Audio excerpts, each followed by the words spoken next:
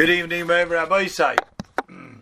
So we finished the 7 items that Chavos Abba says how the Avodas HaSeichel is superior to that of the Avodas HaTorah, even though we need both. And now he switches gears and he says Achmalas HaTorah. However, the greatness of Torah, the advantage of Torah, the superiority of Torah, I have to explain this side also. Mashi is dominantly, as if humbly he's saying just like as much as I can explain. And I will say, look at that. Ironically, they are also a list of 7 ways that the Torah approach is needed and is superior and has an advantage over that of the Seichel. One of them is Ki ha'adam mechuber mi nefesh v'guf. The person is a combination of his nefesh and his guf, a combination of his soul and his body. Uve midoisav, and the midas that make him make decisions. Mashiviyehu lismaker, unbelievable word that he uses. Mashiviyehu, the midas that he has that may bring him lihismaker. It's a lashon of mechira. He will sell his soul. He will give up his soul. Lahanois v'lishkeh b'tayvus habahamiyos, to just divulge in worldly pleasures and to sink himself into the animalistic desires that every human being has. He could be the greatest human being, could be the biggest tzaddik, but he is a human being and he has animalistic desires. The tzaddik knows that he's in control. The tzaddik Chazal say, the sheilet b'yitzray, he's in control, but he also has but a person just with his own midas is prone to selling himself, giving himself up to the hanois, to the pleasures, and to sink into the animalistic pleasures. And he'll divorce himself. He'll cut himself off from the great seichel that he has. And we know this. There could be brilliant people. There were brilliant professors, philosophers over the centuries in history. And even though they knew intellectually what's moral, what's right, but they didn't act upon it. Aristotle was well known for that, right? When he was caught doing something totally immoral and inappropriate, he says, now I'm not Aristotle, the great philosopher, the great mathematician. And that's when I'm using my brain. But when he's using his body, and as when he's using his Yetzer Hara, who's getting him to do things for the Hana and for the animalistic side of him, he says, I'm somebody else, I'm different. So you see that just having a great intellect and understanding things is not sufficient. There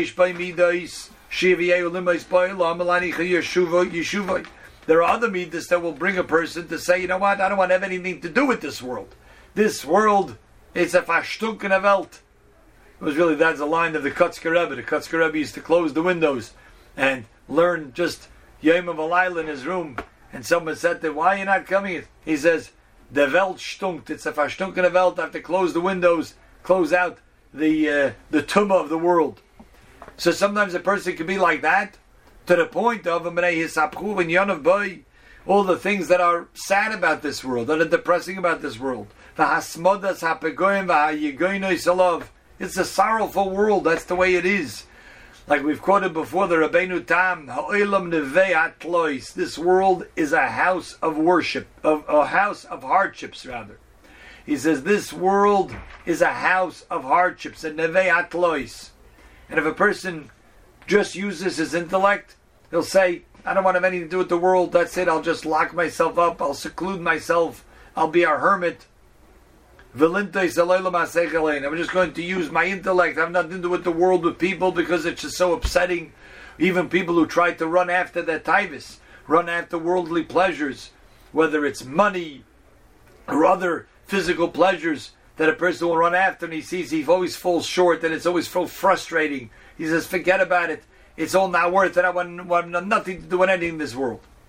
So we see that there are extremes. The two extremes are not good. Both of these extremes, being totally involved in anything that the heart desires or the body desires, or completely severing a person from anything physical in this world, is not good. Now we already know the Rambam tells us we have to go on the path of the happy medium. We have to be balanced. It has to be a midas hamishkol, midas hamamutza. It has to be a balanced life. Because if we go one way, which is the second one he quoted here, that totally leaves a person and separates him from doing what he's supposed to in this world, from building up this world. The Hashain is the second problem here, which is the first he quoted first. He's going to lose all his schar if he's going to say, forget about it, you only live once. You might as well just indulge as much as you can. And if a person does that, he's going to lose his schar in this world and the next. So from the great mercy of Hashem, the oitzim tevas aladam, and the powerful goodness that he wanted to do for the person, shechanonoi mashi yisakin b'inyonav v'yikoinu b'dracha b'shnei elamim.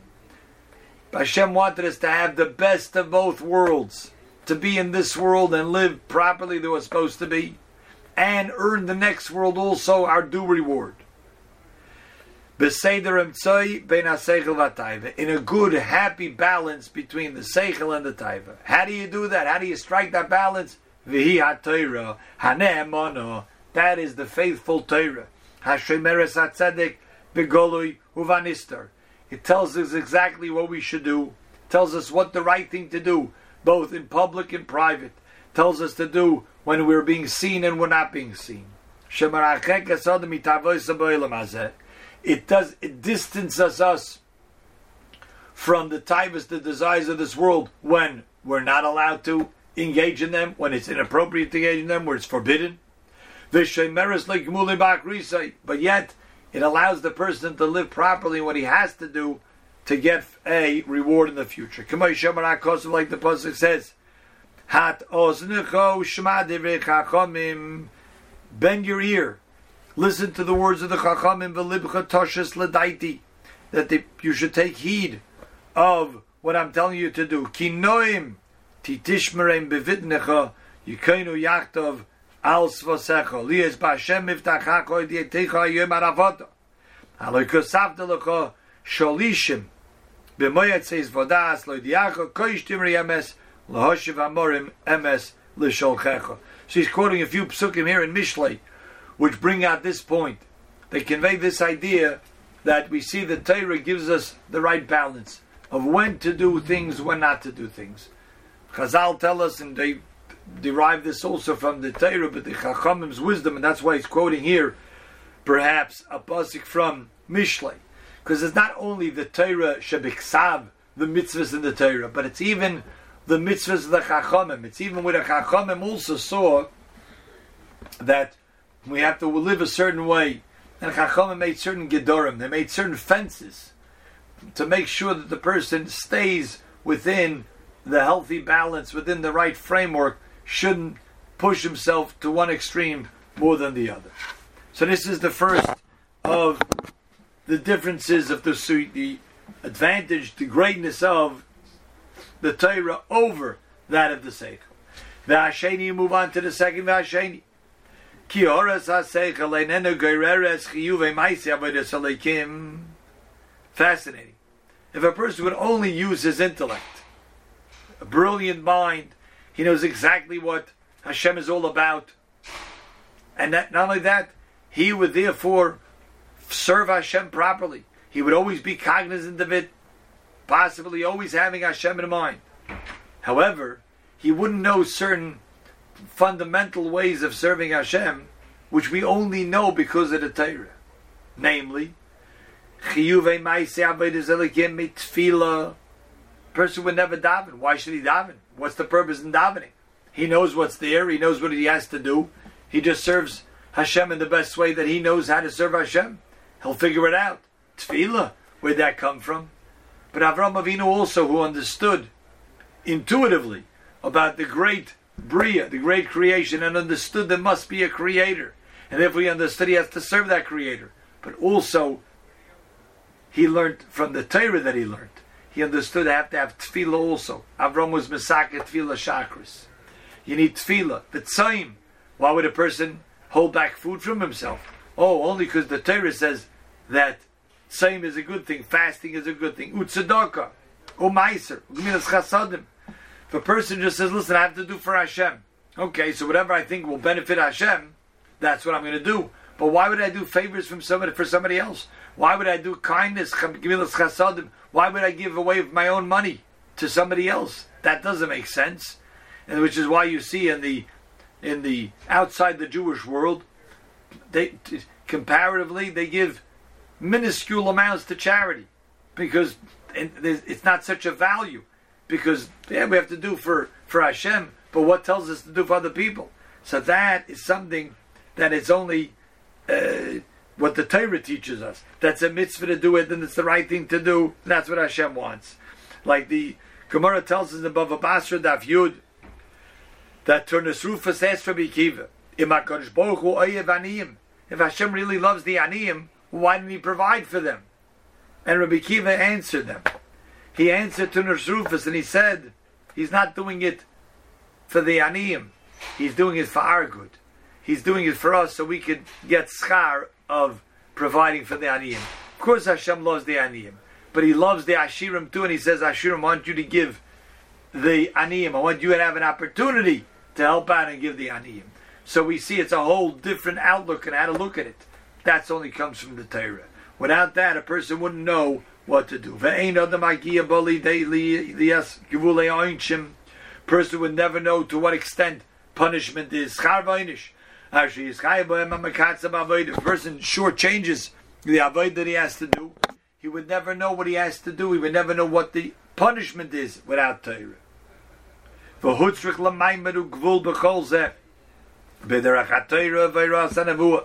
Person needs the way of Torah to get even to the levels of Torah, so the levels of Nevuah, Kadesh, Yisuda Lanu,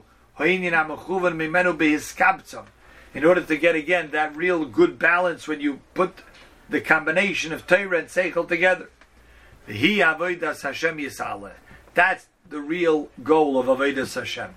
To have that healthy balance between what the Torah demands from us and what our Seichel tells us beyond what the Torah teaches us. The Torah gets us to the point of the Seichel, and then sort of almost on our own, we want to serve HaKadosh Baruch Hu.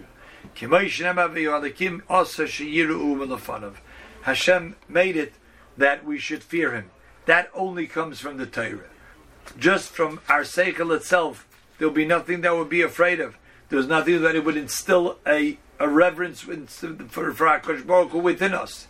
So therefore we have the Torah that tells us it's demanding. The Torah tells us there is punishment, there is reward. You have to have that track also. Because you can't only serve Hashem from a Ava, from a point of love, a point of Ava. There has to be a dose of Yira also. And Yira only comes from the Torah itself. We'll hold it here, Rabbi. Say a good Tanakh and a good Shabbos.